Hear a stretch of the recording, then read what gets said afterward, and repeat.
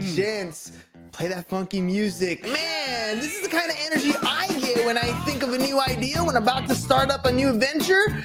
But where do I go from there? That's exactly what we're going to be talking about today. So let's get this show on the road. Here we go. Shut up and sit down. The Business Bros Podcast was created for you.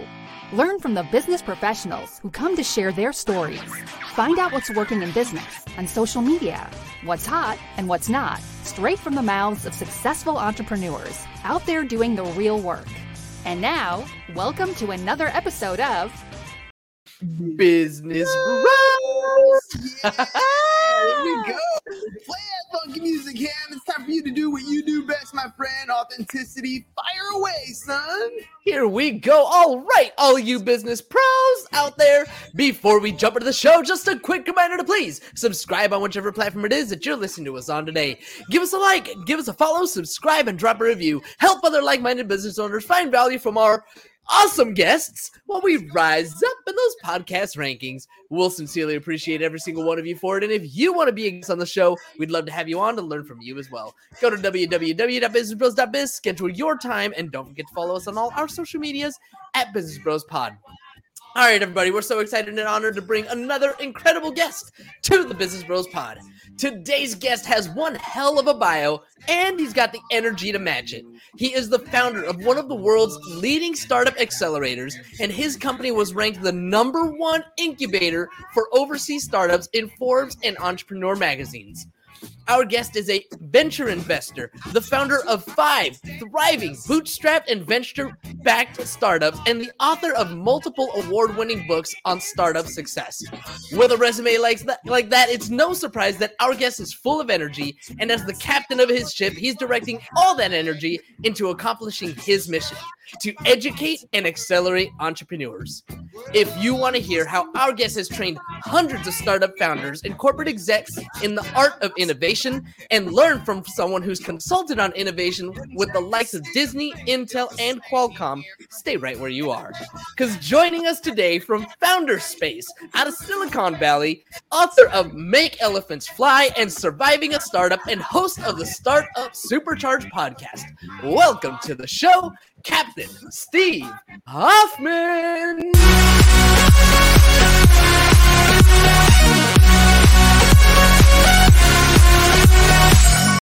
Woo! That was one heck of an entrance. What do you think, Captain Hoff? I think I am happy to be here, Business Bros. Yeah, that's what I'm talking about. Let's jump into this startup. For me, it's probably the most exciting time in any business. It's when the idea begins to come to fruition. We have so many concepts and directions that we want to go in. We're excited by the possibilities. I equate it to when you buy a lottery ticket and they haven't called the numbers yet. You all roads? Where we're going, we don't need roads. Exactly, right? You already know. You don't know exactly where you're going, but you know you're going somewhere. And along this path, there's a lot of questions, problems, and we end up burning out. A lot of businesses don't survive. 9 out of 10 fail. Captain Hoff, how can we survive as a startup today? So the first and most important thing that you need to do is forget about your idea. Now, that seems counterintuitive. Everybody's like, oh, I have to have the brilliant idea or I shouldn't do a startup. But honestly, it's not the idea that ultimately will determine whether you are successful. The most important thing is the team. Who do you get on board with you? You can have the best idea in the world. I've seen startups with these amazing ideas. But if you have a B team or a C team, B players or C players, you're going to fumble the ball at some point, and somebody else with an A team is going to pick up that ball, run with it, and go all the way. They're going to win, and you're going to get knocked out of the business. So I have seen over and over again, I tell entrepreneurs, just do one thing. Put your idea on hold. It might be the most brilliant idea in the world, but just put it on hold and focus on what are the best people I can possibly get to join my startup.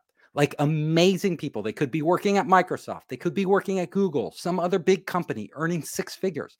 How can I get them to be part of my startup? And what are the people I need to leverage new technology to really understand marketing and social media? people, a designer who is just brilliant at customer experience. How can I bring these people together and focus them not on a specific idea? Because more likely than not, your original idea isn't going to work, but on a direction, an area you want to innovate in, an area you want to make a difference. And if you can do this at the beginning, you have a shot at being successful.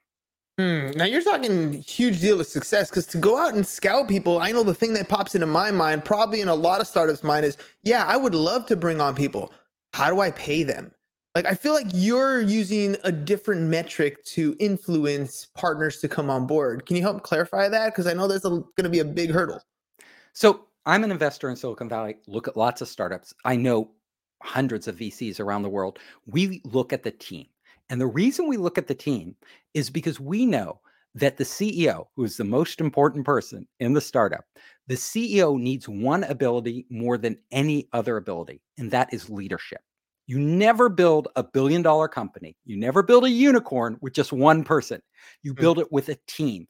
So we want to see, this is the first test of a great entrepreneur. Can you, with no money, but just a vision and a passion, convince people to join you as opposed to sitting in the cushy job or with a bright future and a career path? Why would they do that when you have no money? Well, let me tell you, money isn't everything. People have dreams. People want to make a difference. People want to feel that they can build something from the ground up. If you give people a chance to do this and you're able to communicate to them and inspire them and get them focused on something they believe about and they're passionate about, they will leave that six-figure job. They do it all the time and join startups. And those are the people you want. You don't want your cousin Vinny, who just happens to be around, or your old drinking buddies, from college. They're great, but maybe they're not the best engineers in the world, and you need the best. So really, take the time, put 80% of your time up front, 80%, not into pitching investors, not into building your product, not into, organizing your business, 80% into finding the right people. Only once you do that, you should do the rest of the stuff. How do you know that you're recruiting the right people and not the people you think are good enough? And this is kind of one of those questions where, if I'm going to be doing things in a company, there are things in that priority list that I'm not going to be good at, right? Like, maybe I'm horrible in the accounting side. I probably shouldn't be doing those books. Is that the person I go after on my team first, somebody on the CFO side, or is it on customer acquisition? Maybe that's the team. Who am I picking out to be the all-stars in my team? Well, trust me, you don't need an accountant in an early stage startup as one of your core founders. You can outsource that. So there are a lot of things you can outsource. You don't need actually a great traditional marketing person because you have no budget. You have no money. So that comes later. What you really need at an early stage for most startups is somebody who understands technology inside and out, somebody who's aware. And how do you know this person is great? Well, let me tell you, the type of person you want, the type of engineer you want, they are building networks in their house. They are downloading the latest SDKs. They are always making something. There's always on the cutting edge of whatever the latest software is, whether it's the blockchain, whether it's some new database or whatever it is, they are all over it. And that type of person, when you talk to them, they are passionate about what they do. They love it. They can't help it. That's the type of person you need. If you want a designer, that's the other great person you need. A really great, because design innovation plays a huge role in a startup success. A lot of startups have simply won, not based on their technology, but based on design. So you want somebody who, when you go in and you see their designs, they're amazing. They've designed products. When I interview people, I want people who've actually done something in their lives. Show me what you've done. Show me that you've done something that like other people couldn't do, that, most people couldn't do. And if you can show me this, you're on the team. Okay. So, that experience, that result is really what you're looking for in that particular individual. So, and I heard you correct, design and tech, right? And those are great things to look out today. I mean, just recently, this last month, Facebook is changing their name to Metaverse. I mean, a lot of that is on the design side. Are you going to have applications and business ventures and things that can work in this meta universe that they're creating. Or on the other side, you have the design side. You have that creating NFTs and different types of things that you can purchase within these new platforms. So I mean, I'm hearing you, and I kind of got that image in my head of my team should be ready for a technology that is really close to coming to fruition and really drastically changing the marketplace. Exactly. So most startups, you need three people at the beginning. You need a business person, which is the CEO. You need an incredible tech person to kind of figure out what technology you're going to use to give you a competitive advantage. And you need a design person who understands user experience to relate to the customer. What is the customer's experience going to be when they come in? Mm. And this is for a typical startup, like a software startup. Now, if you're a hardware startup, the requirements are a little different. If you're a consumer-facing startup doing something in retail, your requirements are a little different. But the idea is the same. So what are some practical things that someone can do right now to get some of that influence or some of that lexicon, the vocabulary that they'll need to be able to start recruiting people like that, or start even talking to people like yourself who can connect them with people that they may need? So I tell entrepreneurs, what you need is you need to focus on a real problem out there. So once you have that team together, not alone, but once you have those core founders together, you start a journey. You go out into the real world on an area that all of you feel passionately about. So it could be, I want to make the fishing industry more sustainable. How do I do this? You may have one idea, you may have a dozen ideas, but honestly, you don't know anything until you start going into that industry and figure out, what do they need? What would the customers that I'm going to work with, will they even buy? Are they even interested in what I have? What are their priorities? And then you start to figure out how to change that industry. Same is true if you want to go into the restaurant business. If you want to go into the restaurant business and modernize it, totally change it, then go into restaurants. Talk to the chef, talk to the sous chef, talk to the owner, talk to the maitre d' and the waiters. Ask them, what problems are you having? What's giving you headaches? What's driving you nuts that you can't do? Then you start to see high value problems. Really, great businesses are made on delivering value. And the way you deliver value to a customer is you solve a high value problem, a problem that is on their top 5 priority list. Honestly, if it's not in their top 5, or better yet, their top 3, they'll never get back to you. They'll be like, oh, that's nice, but they'll never call you back. But if it's in their top 5, you know what they're going to say? Oh my God, I need it. I need that. Yeah. Can you get that to me tomorrow? And if you hear that, you have a business. It's funny because most people would see that and they have an intention to help. I know for me, for example, for a long time, I'd have an intention to help, but I had no way of doing or solving that problem that they had myself. But the way you described it makes a lot more sense. Now, if I'm spending time building my team, when that problem comes up, you're like, cool, we're going to work on that solution. And it's not just me, it's 5 other heads, 3 other heads that are there to collaborate on the solution, because that problem exists in the universe that you're creating for yourself. It's almost like you're creating your own Sandlot team here. You're like bringing over Squints and you're bringing over your squad, and then you go on and take on the other teams in the league. So, okay, we're developing our team that we got. What are some of the common mistakes that startups fall into once they start going down this path? So one of the biggest mistakes is they dive into building their product too soon, before they have really, before they've really identified a demand. So they get passionate about it. They fall in love with their idea. They start building it. And only later, after they spent 6 months or so, they go out to the customer and find out that the customers are lukewarm. They don't really care.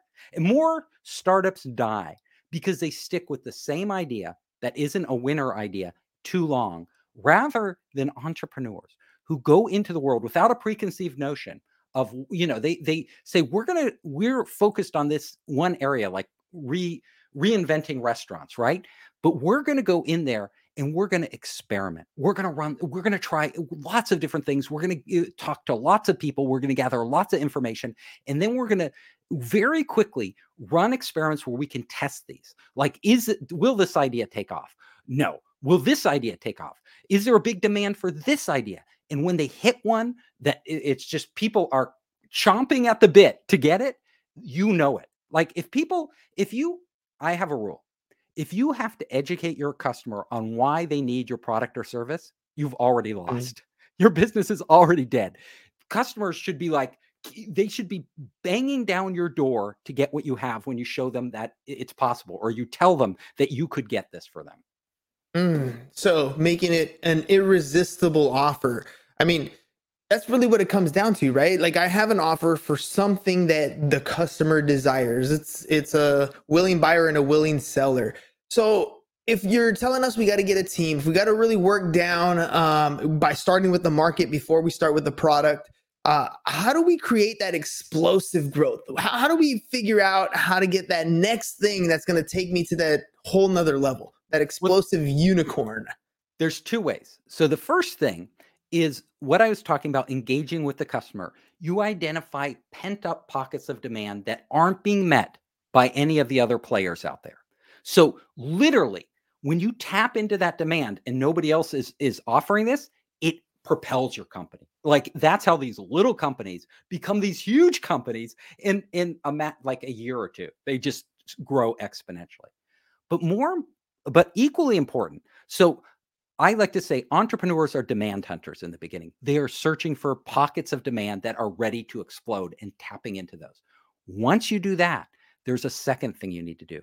And that is, I always tell entrepreneurs, don't build products or services, build platforms. Now, what do I mean by this? A product or service is fine. But, you launch a product out there, like you put a new gadget on Kickstarter or Indiegogo, and, within a year, there's dozens of other competing products out there. Even if your idea was really original and good, they're cutting in the price, the margins collapse on those products. Services, everybody's offering that similar service, soon enough. But the products that really become these unicorns, these explosive growth companies, they have some magic. And that magic is when they build a platform. And what a platform does beyond a product or service is that every time you get a customer, that customer doesn't just pay you once and walk away. Because if you have to do that, it's very expensive to acquire new customers. So if customers are coming, buying, and walking away, it's very hard to grow your business. Really great companies, they get a customer and they lock them in. And they put them in a structure where the customer is continually getting value. The more they use your product or service, the more value they get. And in return, you get a recurring revenue stream. On top of that, the more customers you pull into your ecosystem. Uh-oh. I think he got pulled into his ecosystem. Dude, that was pretty interesting. Yeah, dude. So good. Oh, there he is. Are we back online?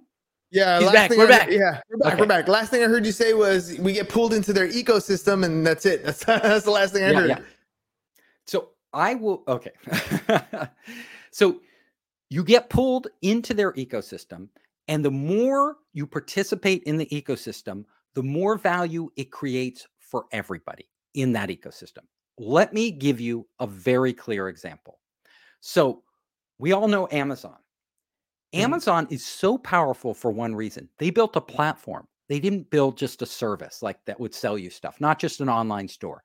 By platform, I mean, they brought in not just Amazon selling you stuff, but they opened it up to any merchant can go on Amazon. This was the brilliance of Amazon. This is when they transformed from a typical e-commerce site into a platform. So any merchant could come on. And what did that do?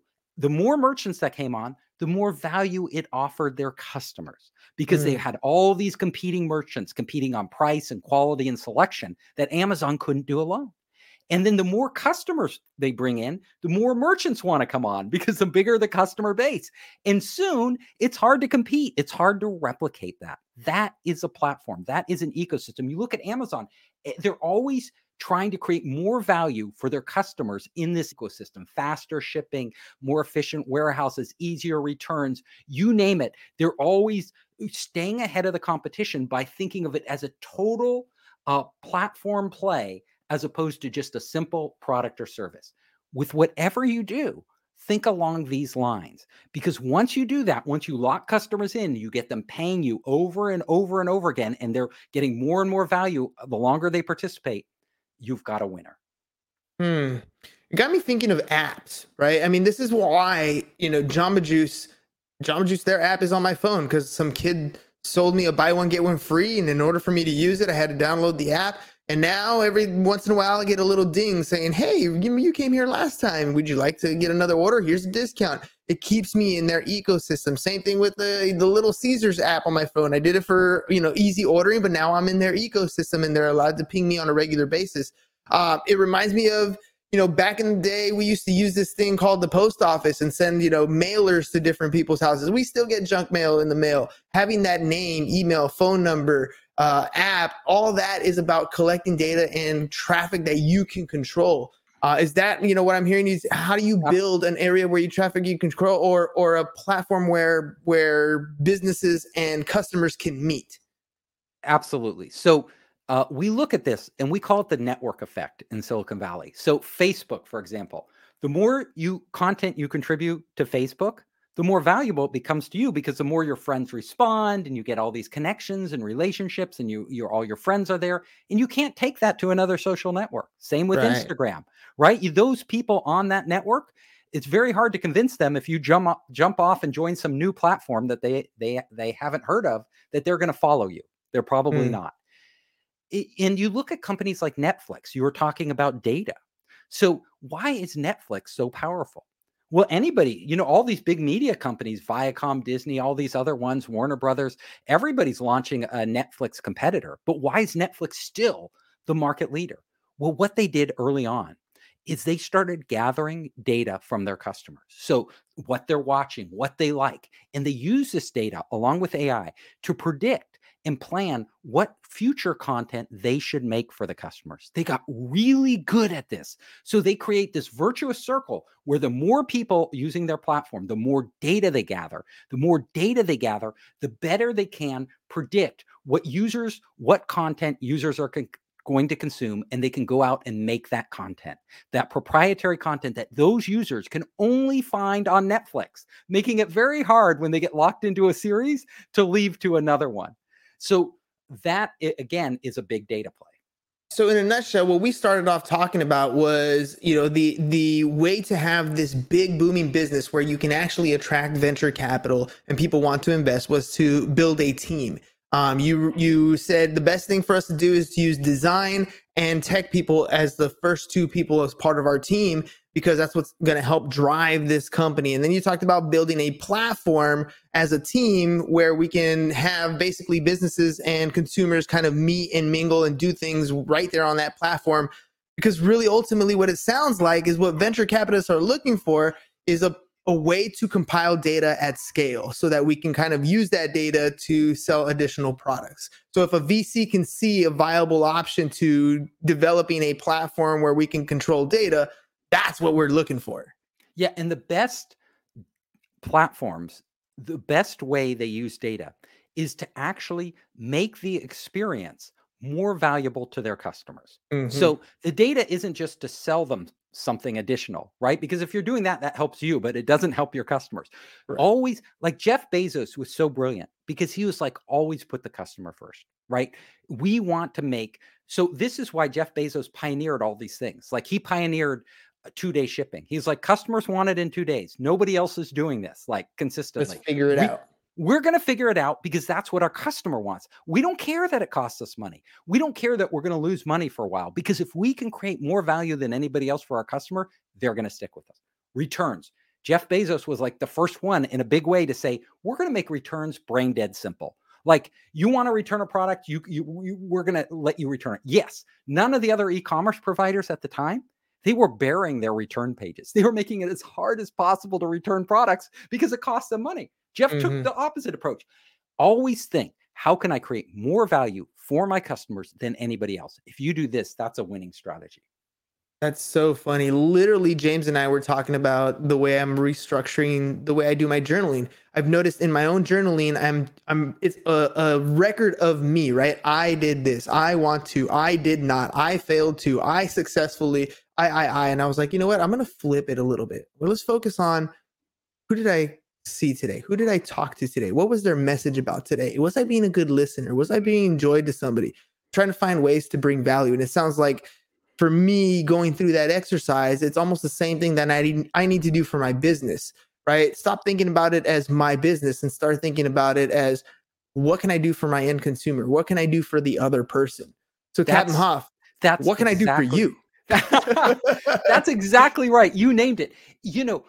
People want to love their business, but you shouldn't love your business. You shouldn't love your product. You should love your customer, right? If you give your customer love, they will give you love back. And that's the winning formula.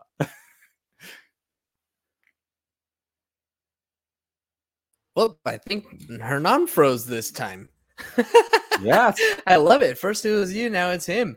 Man, I have really enjoyed your story. The thing that struck me the most, the thing that stood out to me the most was all of this talk about team and knowing the right people.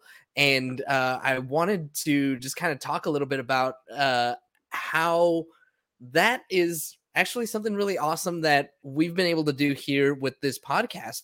I don't know if you noticed, but we're here sitting at episode 845. We interviewed something like 600 different entrepreneurs, all bringing value, all bringing all kinds of knowledge. And to me, like, that's a big part of what it means to like have the team of people around me. It's being able to reach out to anybody who's nearby and be like, hey, I need help with this. And I think that's where Hernan was going with his line of questioning.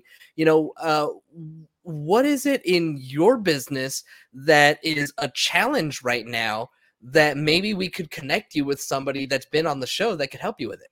Oh, that would be awesome. So I'll tell you, I just launched my new book, which has a lot of what we've been talking about. It's Surviving a Startup. And I want to get the word out about my book. So if you could help me introduce me to other podcast hosts or other people that you think, I would be a good fit for, that would be a huge favor for me. Absolutely, we can do that. And James, you read my mind, dude. Sorry, my internet decided to reset itself. I don't know how that happened today, but it's like we hang out or something. I know. It's like we were discussing the show and stuff today. I know, it's so weird. It's so weird. And what can I do for you guys? I'm here. You did it. You did it. Exactly that. Look, we're big on a couple different things. One is we want to be able to tell stories of entrepreneurs. Your approach to entrepreneurship is something that I don't hear very often. It's not an approach that is talked about very much, but it's something that every experienced entrepreneur talks about. They're like, look, the best thing I can attribute, if I can give myself advice, it'd be work on your relationships, build those relationships. It's always about the relationships. And the way you described entrepreneurship is like, go find some friends that you really have things in common with, that just happen to work on design and just happen to be, over here on the tech space, right? Find some good friends you like to hang out with, and then go solve a problem. Something really cool, something really big. Do something, make something great of yourself. And believe me, the business, the money, it'll come, right? It'll follow. And you're doing that in such an amazing way. The message is so easy to understand and make sense. Tell me a little bit about what's on founderspace.com. Oh, so if anybody goes to Founderspace, we have tons of content for entrepreneurs, like lots of videos. We have an online startup program. We have an online startup kit. I have my podcast where I give lectures to entrepreneurs. It's just a huge thing. And I have a special thing actually for your listeners. So it's called, and you have to get a special URL to get there, and I'll give that to them. It's called the 10 Commandments of Raising Venture Capital. So if they want this, they go to the special URL, Founderspace/10, the number 10.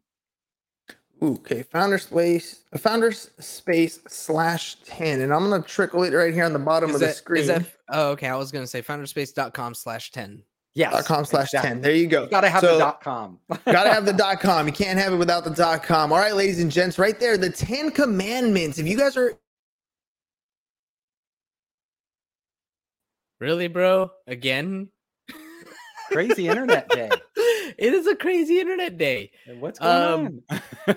This is where Hernan goes into his selling spiel and kind of recaps the show and says how awesome Captain Hoff was, and all the stuff that we learned about startups and all the things that you have written in your many books. Tell me again, actually, one more time about Surviving Startup. Is that what it was? Yeah, Surviving a Startup.